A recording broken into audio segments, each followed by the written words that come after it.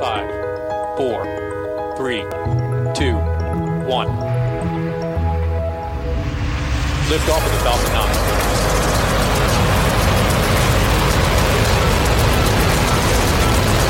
Falcon 9 clear the towers. Happy New Year. I'm Mark Boucher, and this is the first Space Q podcast of 2020 and the last in our three-part winter series from other creators. Today our podcast is from the Perimeter Institute and features Elizabeth Tasker in a live public lecture from November 6, 2019. Her lecture is titled Home Away from Home, The Hunt for Habitable Planets. Tasker is a British astrophysicist, science writer, and an associate professor at the Japan Aerospace Exploration Agency. As you'll hear, Tasker is a very good science communicator. In this lecture, she takes a very complicated topic, the hunt for exoplanets, and in particular habitable worlds, and provides the listener with a true appreciation of what we know and don't know, how we search, and where we might find life. I was enlightened by her lecture, and I think you will be as well. Listen in. Thank you very much. Well, today I would like us to go on a tour beyond our own sun, but I'm going to start with a planetary system that I hope is rather more familiar. This, of course, is our solar system, with the sun and surrounded by 8 planets, 4 rocky ones close to the sun, Mercury, Venus, our own Earth and Mars, and then beyond those 4 gas giants, where the majority of the planet's volume is taken up by their colossal atmospheres, Jupiter, Saturn, Uranus and Neptune. And until the early 1990s, these were all the planets that we knew about. It wasn't that we didn't think other stars would also have planetary systems, but it's just so hard to detect the tiny planet whisper around a bright star that it wasn't until only 25 years ago that we were able to sense their presence. However, since then, we have discovered over 4,000 planets beyond our star, and these are the extrasolar planets, the exoplanets. So if we take a brief demographic at what we find that approximately 5% of the worlds that we've discovered are huge planets, even larger than Jupiter. About 55% have radii larger than about twice that of the Earth, up to these mega Jupiters in size. And finally, 40% have radii less than twice that of our own planet. And it's this final population that causes us to ask a very important question. Could any of these worlds that we've discovered actually support life? Well, before we go any further, we're going to need to do a reality check. What do we actually know about the planets we've discovered outside our solar system? Now, it turns out that the vast majority of that 4,000 plus population were discovered with just 2 different methods. Approximately 20% were found using the radial velocity technique, sometimes called the Doppler wobble. Now, to understand this technique, let's first consider a planet orbiting a star. We normally consider the star to be basically stationary and the planet to be doing the legwork. But in fact, planets also exert a gravitational pull on that star. And this causes the star to do a small orbit of its own. And it's this motion, this wobble, that we detect and indicates to us there is a planet in that system.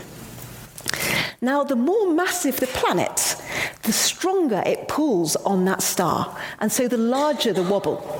So by measuring the size of the star's wobble, we get a feel for the mass of the planet.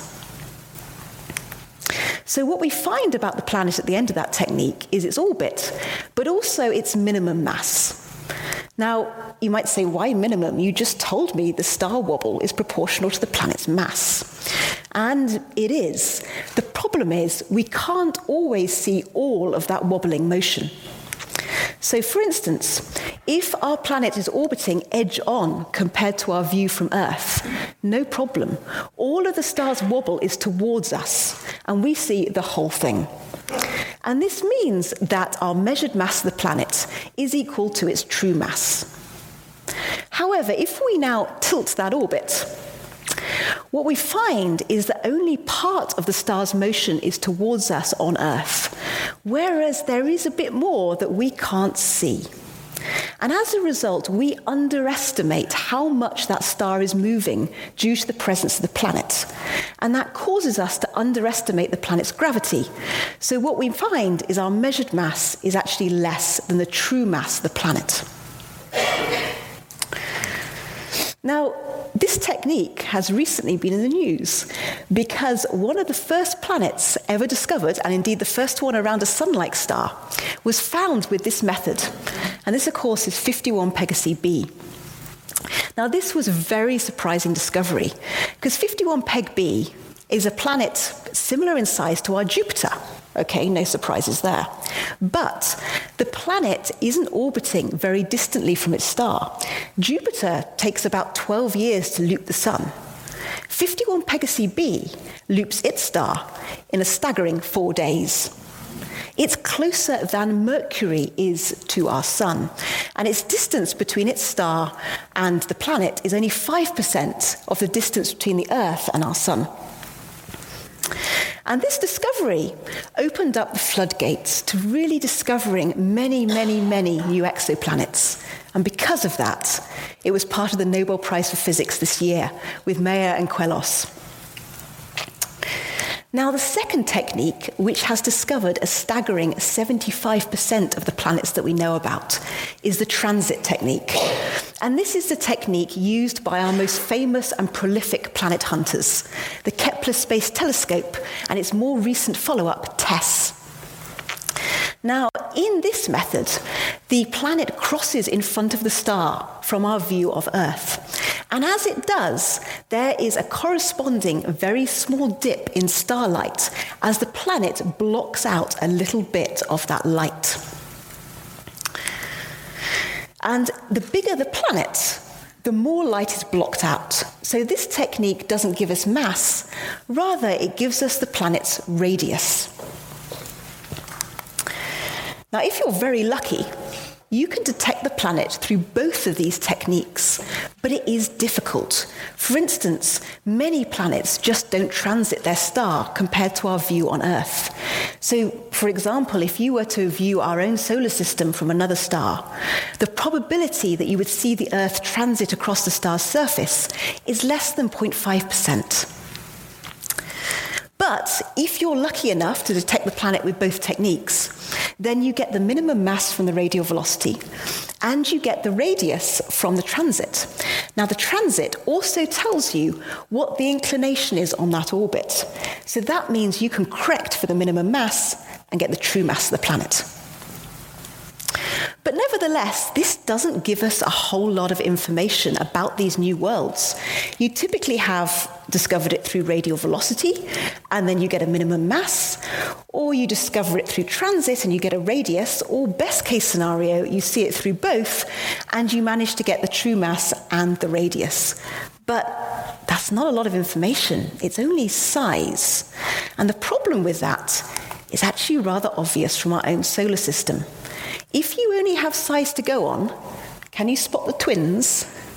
Rather unfortunately, from the point of view of habitability, it's Venus and the Earth. These two planets have very similar radii and very, very similar masses. And indeed, before we'd actually visited the Venetian surface, we thought it may indeed harbour an environment quite similar to Earth. And I'm going to demonstrate that with a science fiction movie from 1965. And we all need to take a minute to appreciate how wonderful this is. So here, astronauts are going to descend to what they think the Venetian surface is going to be like. So first of all, we seem to have a kind of dinosaur, then maybe some more dinosaurs, and then lots of water, some plants that look like people, some more dinosaurs, and then, yes, more death by dinosaurs and an octopus. So, maybe not very hospitable to us, but definitely habitable. And while this was a fun movie, the point that Venus could be a habitable environment was taken very seriously.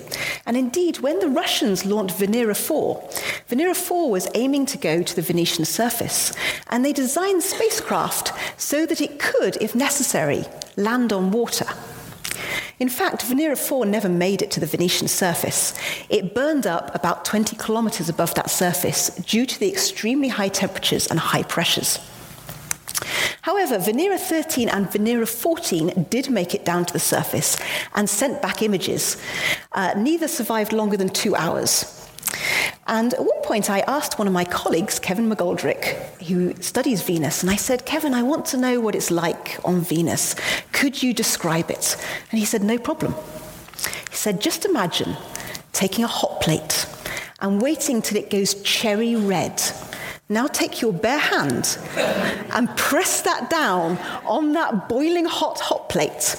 Now you have perhaps a slight sense of what it would be like to walk around in temperatures which average at 460 degrees C. But you still haven't got the whole picture because Venus has a thick atmosphere. So with your hand still on that hot plate, I want you to run it over by a truck. And then you'll get a feel of what it's like under 90 atmospheres of pressure. So Venus definitely isn't a habitable world, but here we are with two planets that are very similar in size, and that's really the only property we have for exoplanets. Now you might say, wait a minute. Venus and Earth do not have the same orbit. Venus is closer to the sun. So can't we just say, okay, there's some sort of sweet spot at the Earth's position where it receives exactly the right amount of sunlight to have a surface that is not like being run over by a truck while holding onto a hot plate? So is this sort of a perfect temperature right here? And this is the idea behind what we call the habitable zone, the idea that orbit matters because most of the planet's energy is coming from the star. So here you have the idea that if you're too close to the star, you're going to be too hot. If you're too far away, everything is going to freeze. But there's sort of a middle ground where things are just about right for a nice bowl of porridge. And this is why this is called the habitable zone, or sometimes the Goldilocks zone for that reason. But, sorry guys, we need another reality check. Is the habitable zone indeed a zone in which planets are habitable? And I'm going to use our own solar system again to demonstrate a rather big flaw. So this is our sun's habitable zone. The Earth is inside it. Great, looking good so far. Venus outside it, again, very good. We're feeling confident.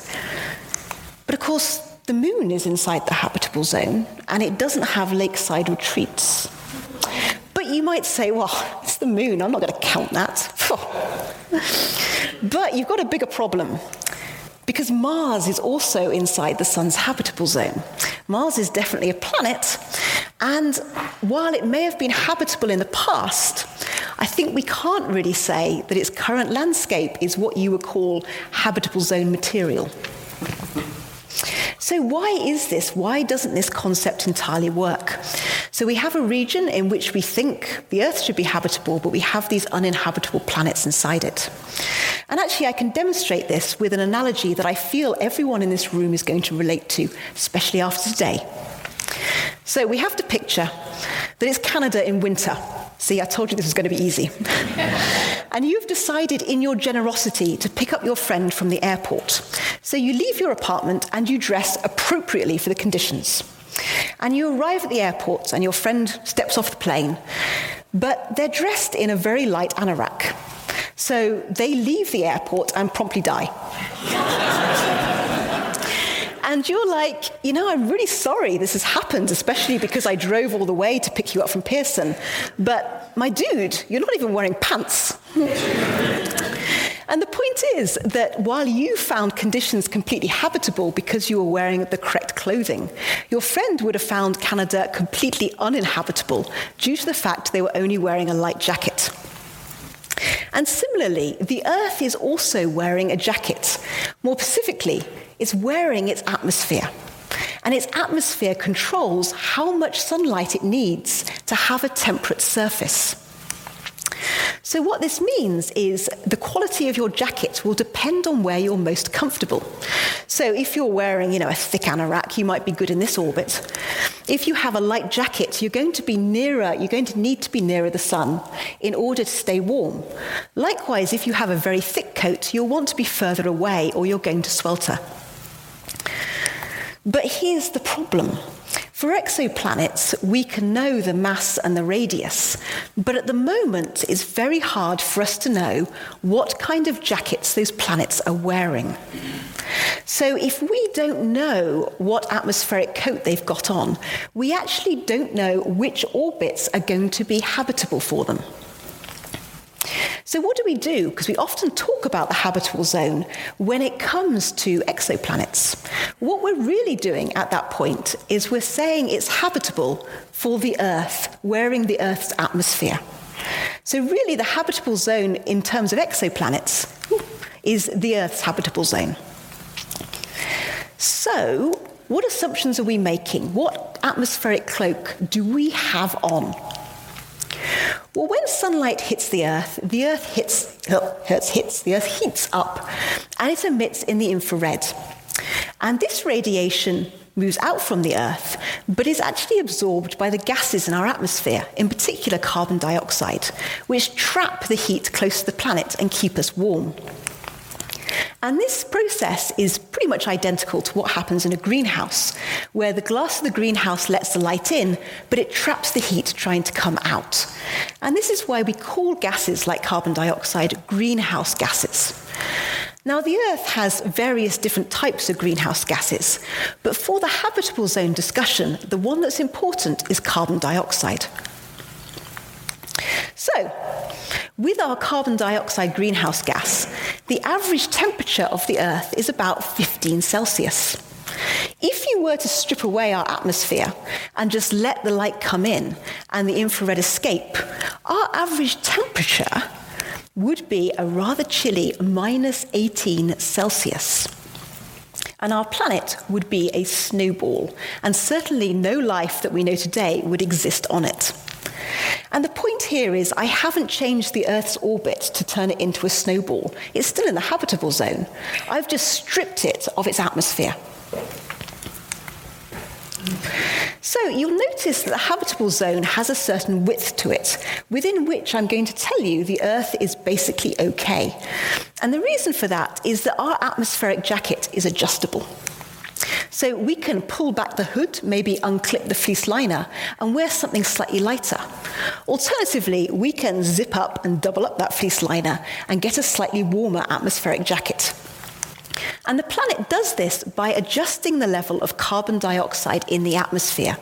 And on Earth, that is controlled by something called the carbon silicate cycle. So carbon dioxide in the atmosphere dissolves in rainwater and falls down to our rocks, whereupon it reacts with those rocks and gets swept through our rivers and streams into the sea. After that, it forms a solid and becomes sediment in the planet, and eventually that carbon is returned to the atmosphere through volcanic activity and completes that cycle. Now, this process here is what's key. If we zoom into this weathering process, we'll see that it is temperature dependent. So our rain falls onto our rocks.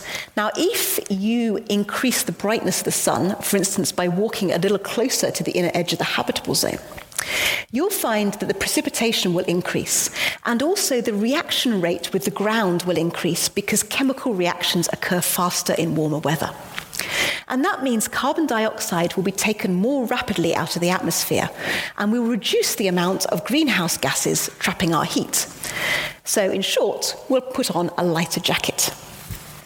Conversely, if we walk out to the outer edge of the habitable zone, then the reaction with the ground will slow down because it's cooler.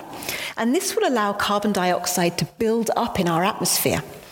And so we effectively put on a warmer jacket. Now, this process isn't particularly quick. It takes millions or hundreds of thousands of years to sort itself out. But it is a way of making sure the Earth stays temperate throughout the habitable zone. So, if you take a planet in the habitable zone, what we're hoping is that it's roughly the same size as the Earth, and that it's wearing the Earth's atmospheric cloak of nitrogen, oxygen, and an adjustable amount of carbon dioxide. So if you push this planet close to the inner edge, then initially all is fine. We start losing carbon dioxide from the air, and we put on a lighter jacket. If you push that planet past the inner edge, things start to go a bit wrong. In particular, water starts to evaporate very rapidly, and as it goes into our upper atmosphere, radiation from the sun breaks apart the molecule into its constituent oxygen and hydrogen. The Earth's gravity is sufficient to hold on to the oxygen, but not sufficient to hold on to the hydrogen, which escapes into space. And through this mechanism, the planet just rapidly loses water until it becomes a dry and desolate landscape. Now, conversely, if we take our planet and push it outwards, initially all is fine. We put more carbon dioxide in the atmosphere, and we get a thicker coat on. But if we go outside the edge of the habitable zone, then the carbon dioxide itself begins to get so cold that it condenses into clouds.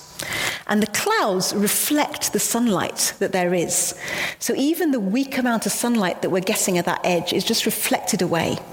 So rather than keeping the planet warm, these carbon dioxide clouds make it even colder. And at that point, the planet freezes over and it's all over.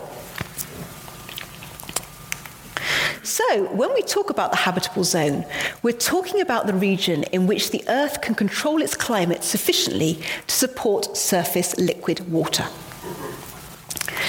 That means when you see a headline like this, we've found dozens of potentially habitable planets. What we're really saying is that we have measured the planet's size and found it approximately Earth-sized. And we've measured the planet's orbit and found it to be inside the Earth's habitable zone. And what we're hoping with the potentially habitable is that that planet is decked out in a coat that's very similar to the Earth's atmosphere. And if those things prove to be true, then the planet might indeed be able to support liquid water, which would be good for habitability. So really, rather than saying potentially habitable planets, what we should say is Earth-sized planets that might be dressed in the right atmospheric coat for the conditions with an adjustable carbon dioxide liner. But for reasons I don't quite understand, I've never really been able to get this to catch on.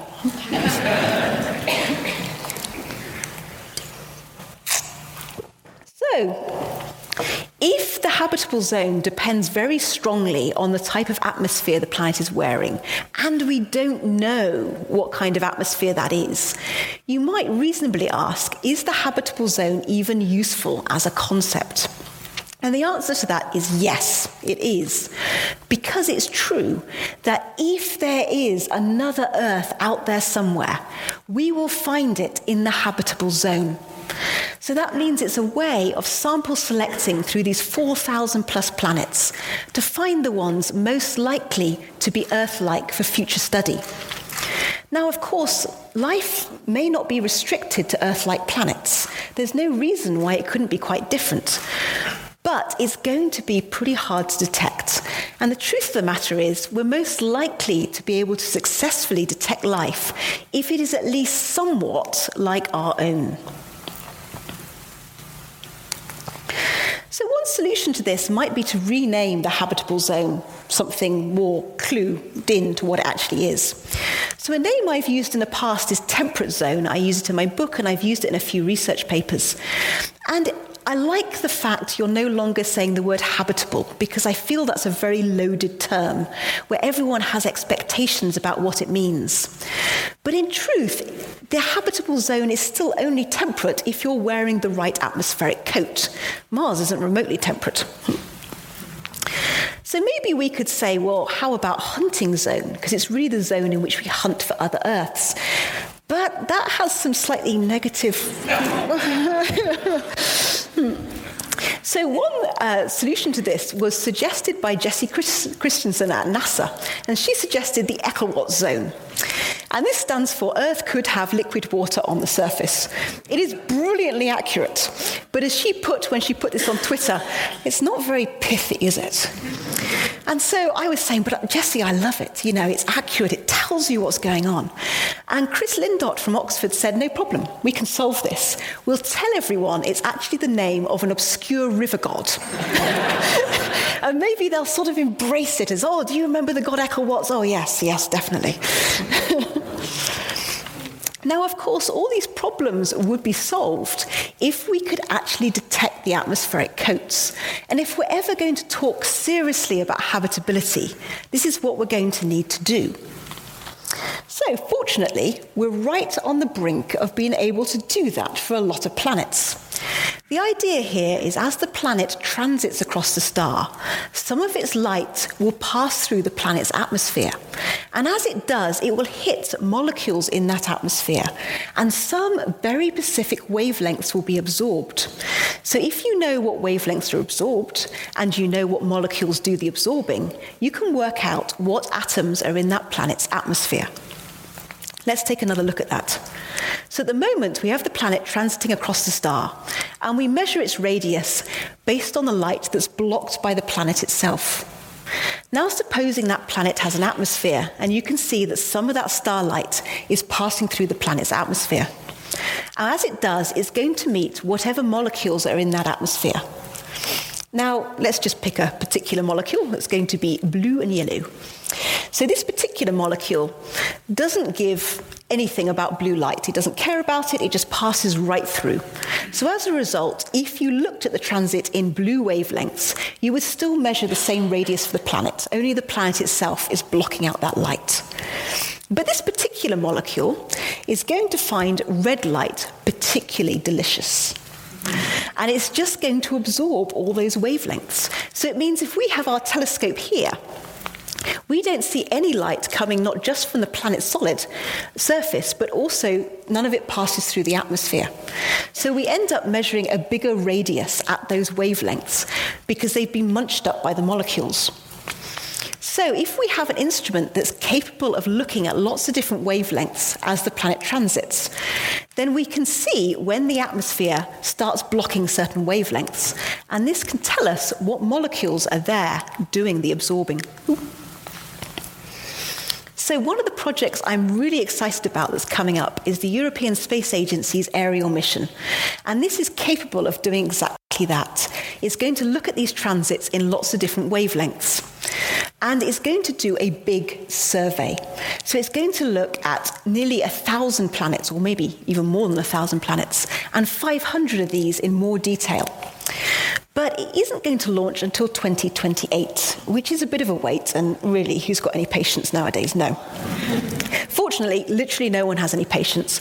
And so we have been able to do a little bit of this atmospheric sniffing with our existing instruments, in particular with the Hubble Space Telescope. Now, I want to take a minute to acknowledge that Hubble was launched in 1990. This is before we discovered any exoplanets whatsoever. And now we're using the same telescope, not just to find these planets, but to actually look at their atmospheres. That's kind of incredible, isn't it? So recently, Hubble looked at the atmosphere of a particular planet and made a discovery that splashed all across the news. And this was the planet K2-18b. And what Hubble saw was that this planet had water vapor in its atmosphere, and the planet orbits within the habitable zone. And this got many, many people really very excited. So we had headlines like this: water found for the first time on potentially habitable planet, from the BBC. And in fact, this was echoed by absolutely everybody. And some of these headlines are frankly quite entertaining. Some of my favorites were The Guardian: water found on the most habitable known world beyond our solar system. What does that even mean? We only know of one habitable planet. Or we have from The Times: Earth-like planet has water and climate to host life. Do you think we might have jumped the gun a little bit here? And we have from the Japan Times: water discovered on first time on a habitable exoplanet. Let's just scrap potential. We have a habitable planet. And this was an incredible discovery. I do not mean to downplay it in the slightest. But I'm going to give us our third reality check. And I'm going to ask, what do we actually know about K2-18b? So first of all, this planet has been detected by both the radial velocity and the transit technique. So we have both a mass and a radius. And the planet weighs in at 8 Earth masses, so it's quite a bit larger than us. And its radius is about 2.3 times that of the Earth. Now, combining those, we can have the mass and the volume, and that gives the density. And the density of K2-18b is 3.3 grams per centimetre cubed. Now, looking at this at first might look kind of promising. Mars actually has a very similar density, and Mars is a rocky planet. But here's the catch. As rocky planets get larger, their gravity gets stronger, so they're going to compress that rock more. So we expect larger rocky worlds to have higher densities. So, for example, the Earth has a density of 5.5 grams per centimetre cubed. If we kept the composition identical to the Earth, but scaled it up to the size of K2-18b, I believe its density would be around 10 grams per centimetre cubed, not 3.3. So, what is in this planet that is able to give it such a light density? There are a couple of options. What we need to do is mix the rock with something else. Now, when Hubble saw the water vapor, it turned out the data is best fitted by adding hydrogen and helium to that atmosphere. This is not surprising. Hydrogen and helium are the two of the most common elements in the whole universe. And indeed, when our Earth was young, its first atmosphere probably had hydrogen and helium in it. But because our gravity is relatively weak, these very light gases would have escaped and lost from our atmosphere. But K2-18b has a bit more of a punch, and it could hold on to those light gases. Now, this gives us a bit of a problem when it comes to habitability. Because if we assume that K2-18b is otherwise entirely Earth-like, but has some hydrogen and helium, it's a bit like giving the Earth a very thick extra jacket. Because hydrogen, like carbon dioxide, is a greenhouse gas, and unfortunately, it's a very good one. So, to get a density of 3.3 grams per centimetre cubed, you need to add in, I think, about 0.7% of the mass in hydrogen and helium. That doesn't seem like very much, but remember, these are light gases, so a little bit equates to a very big volume. And research done by Lopez and Fortney suggests that even if you have 0.5% of mass in these light gases, you end up with surface pressures greater than 20 times that at the bottom of the Mariana Trench, the most deepest point in our oceans. And the temperature on that surface would exceed thousands of degrees C. So you could have a planet in the habitable zone where the Earth will be perfectly temperate with some nice seas, but you could end up with temperatures that are in no way commensurate with liquid water. And indeed, biology might have a hard time at this point, because not only do you not have water, but the temperatures are so high, it's going to be quite hard to form molecular bonds. So, what does that mean? Is it all over for K2-18b? And it's just definitely not habitable? Well, there are some other options. Remember, all we've got to do is match that low density. Now, if we don't want to put too much hydrogen and helium in, because it's like wearing an extra coat, what other light element could we put in that would balance out the rock?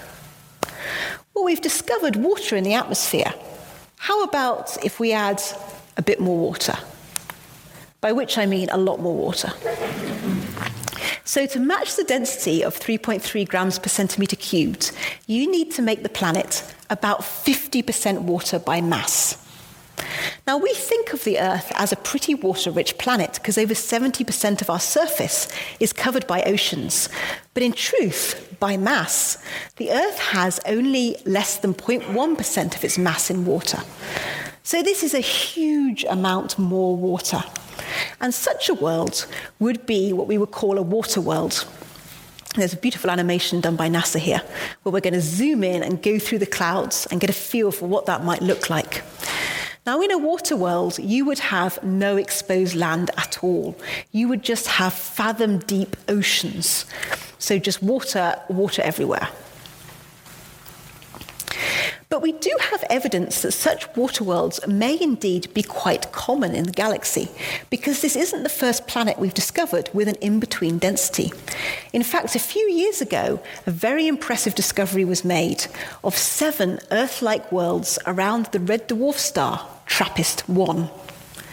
And these are all roughly Earth-sized, and their density is all somewhat in between that of a rocky world and a gas giant, suggesting they also have a lighter element mixed in.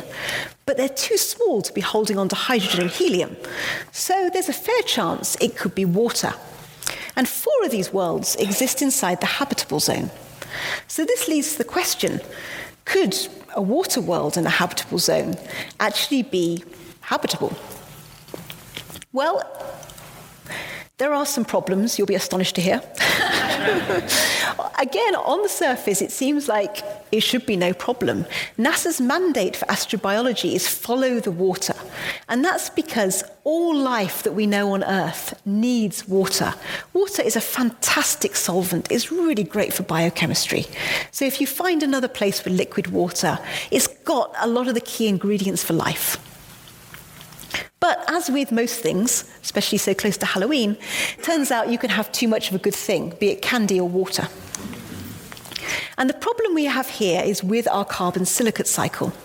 Now, if you remember, we were using the carbon silicate cycle to keep temperate within the habitable zone. You know, if we were at the inner edge, then the reaction with the rock was a bit faster. We drew carbon dioxide out of our atmosphere and cooled down. And conversely, if we were on the outer edge, then we could leave carbon dioxide to grow in our atmosphere and give us a thicker coat.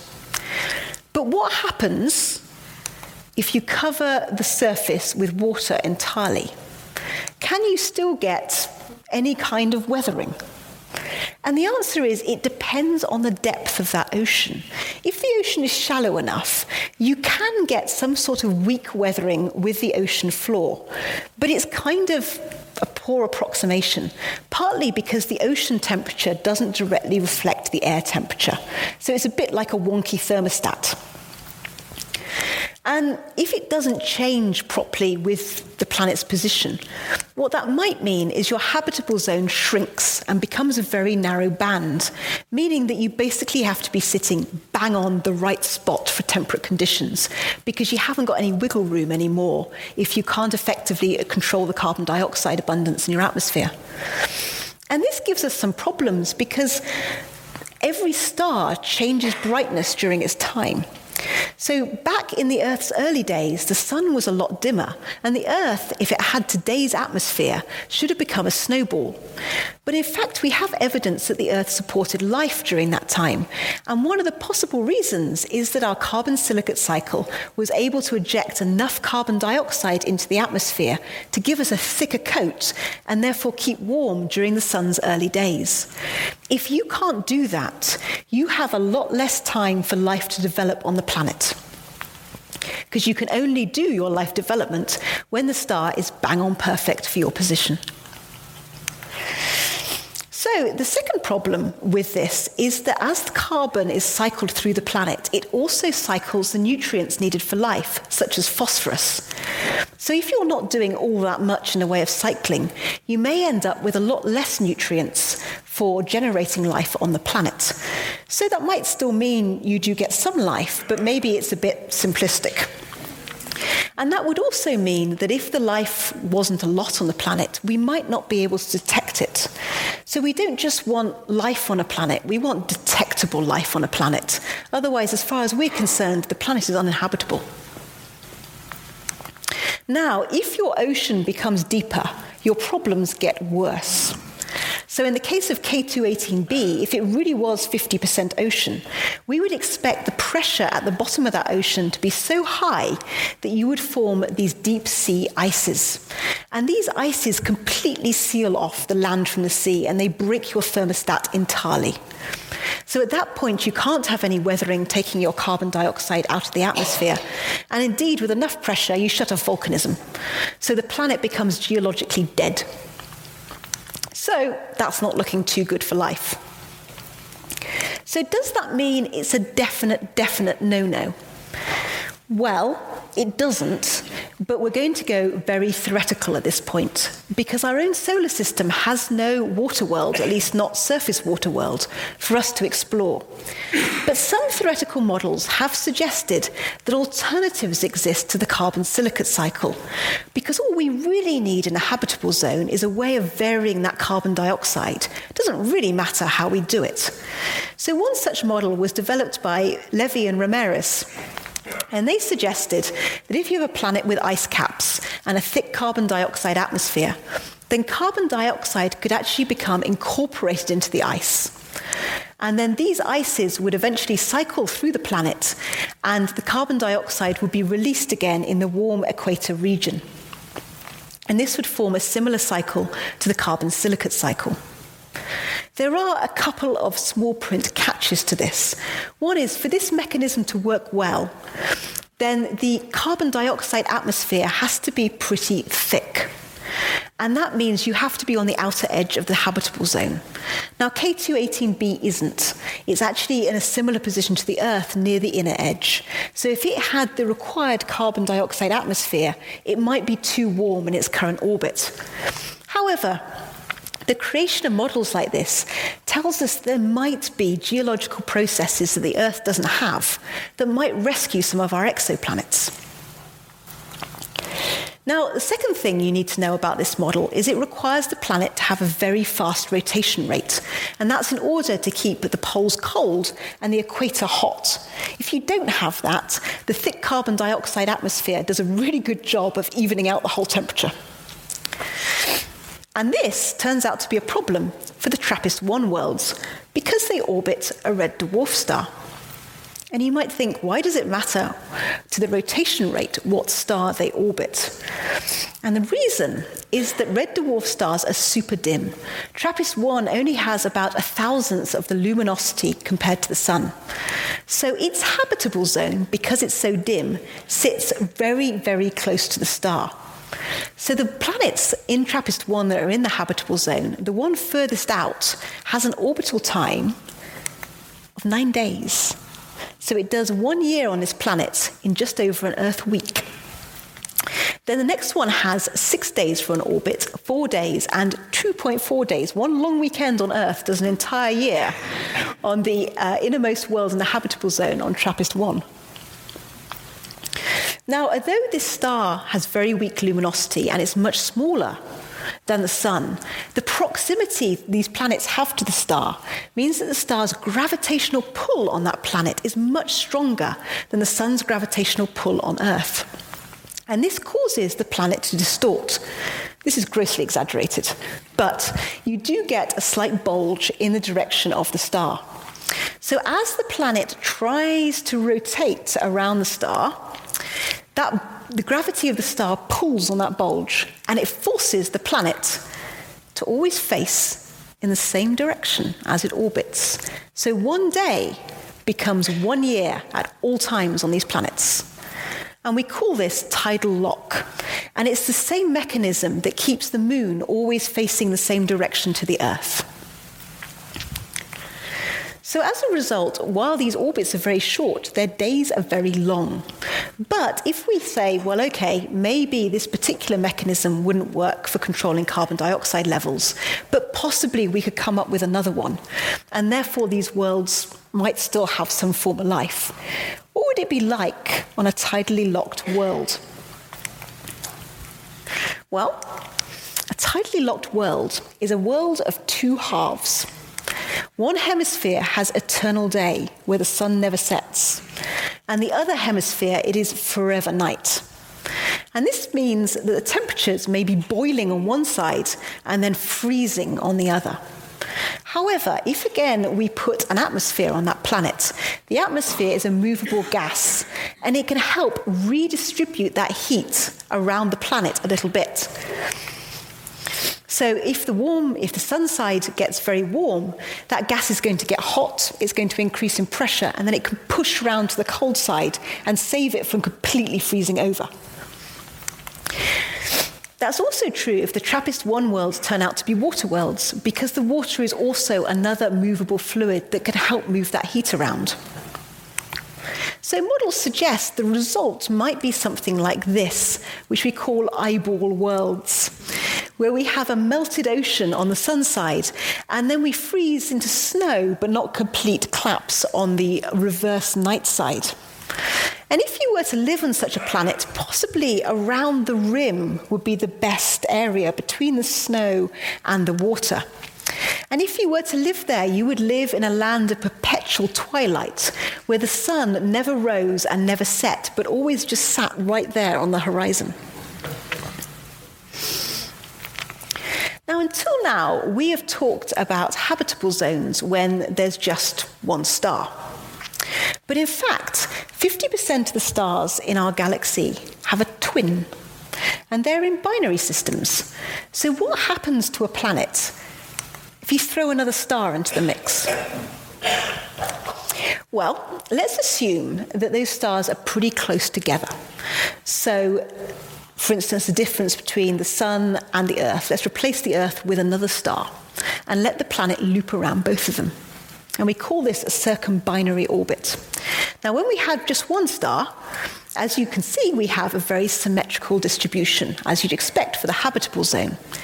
If the two stars are equal mass, that nice sphere becomes like a squashed capsule, because both those stars are emitting sunlight.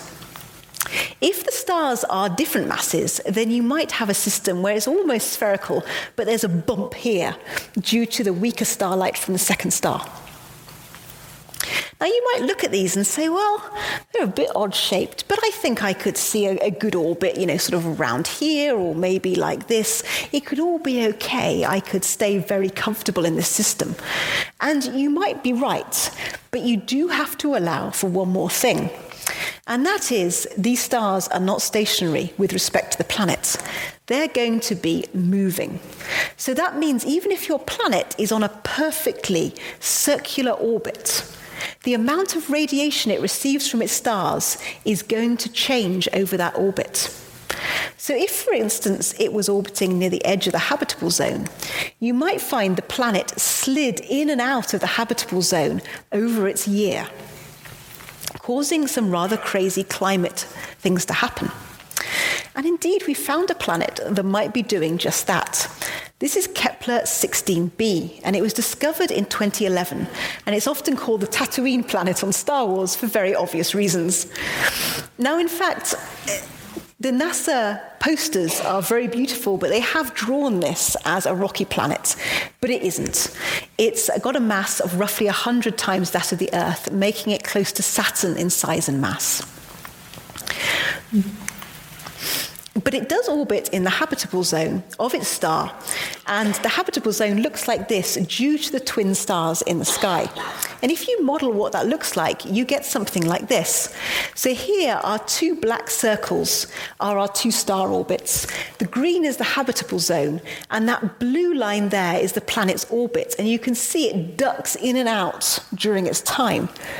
And if you look for what happens to the radiation over that time, you can see that the temperature change be received by the planet varies by 15 degrees several times during one orbit. Now you might say, yeah, but come on. The difference between winter and summer is more than that. This doesn't seem like such a big deal. But what you have to remember is this is global change, not local change. And to give you an idea of how much difference that would make, during the Little Ice Age in the 1600s, the Thames in the UK and London froze solid. And we think that during that time, the global temperature of the Earth was dropped by 1 to 2 degrees. So if you imagined a 15-degree change multiple times during the year, that is some serious climate action. So could life survive this? Well, fortunately, we don't have to find out. But it would be interesting to know whether planets like this stand any chance of being habitable. And research suggests it is possible. If the average amount of starlight is roughly what you need for temperate conditions, then maybe life could just hibernate during those very inhospitable times. So in that case, in Star Wars' Tatooine, you might find that, the Force will awaken in 6 months. So what we've really covered here is a how-to of how to die horrifyingly while you're inside the habitable zone. So we've seen planets that are just wearing the wrong outfit for the occasion. They've either got too light a coat for the amount of radiation that's coming, or they're wearing too heavy a coat and they're getting too hot. Or maybe they're water worlds and we're just not sure whether we can cycle that carbon dioxide through the planet or not. Or alternatively, maybe they're locked in tidal lock and we get this eyeball situation. Or possibly there's two suns in the sky, and that just makes it harder to maintain a sensible climate. But for me, these are the planets I'm most interested in, because they're like nothing we've got in our own solar system.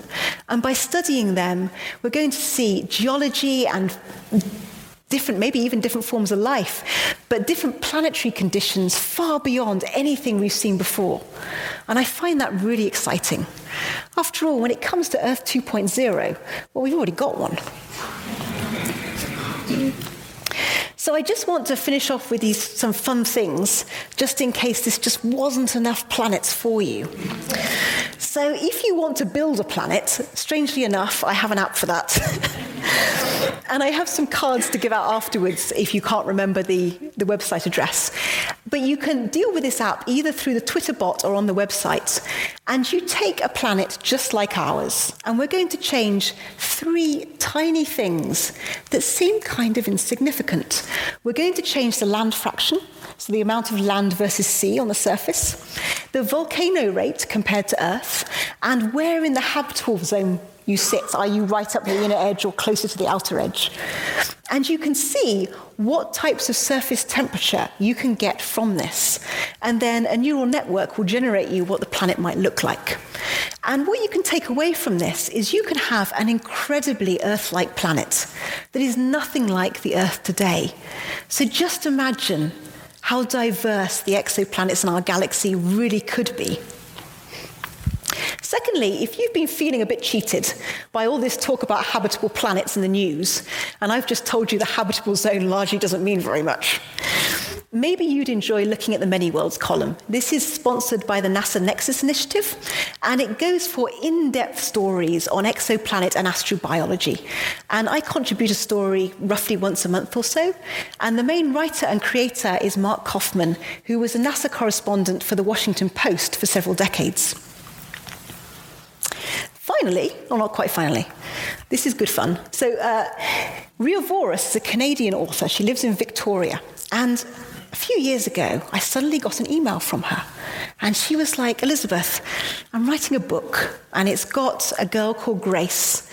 And she's really interested in exoplanets. And the book isn't really about science. It's about how Grace's mother goes missing. But I'd like her to meet a real scientist. Could she meet you?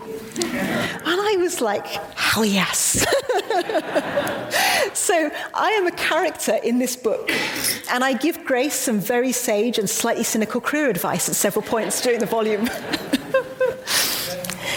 And finally, a shameless plug for my own book. If I haven't demonstrated enough ways to die on exoplanets, I can assure you I can demonstrate a lot more in this volume, where we have some truly dastardly worlds, from hot Jupiters to more Tatooines with multiple stars, to rogue worlds that have no star, to planets of seas, lava and tar. Really, there's no limit to the ways you could die horribly off this planet. Thank you very much. Well, that's a wrap on this podcast. If you have comments on this episode, you can email me at podcast@spaceq.ca. I read and answer all your comments in a timely fashion. You can also find SpaceQ on Twitter at Canada in Space, and we post all our articles and podcasts to Facebook. Regardless of which app you use to listen to us, we would really appreciate it if you could rate our podcast and write a review. Of course, that's only if you like us. Your rating and review will help us in getting the podcast widely listened to. And hey, if you like what we do, please support us on Patreon at patreon.com/spaceq. Lastly, if you haven't listened to the latest episode of our new podcast, Terranauts, what are you waiting for? Host Ian Christie is a natural interviewer who knows how to tease good stories from those who work every day in space but don't go to space. Terranauts is available on Apple Podcast, Google Podcast, Spotify, and your favorite app. Listen to it now. Thank you, and we'll see you next week.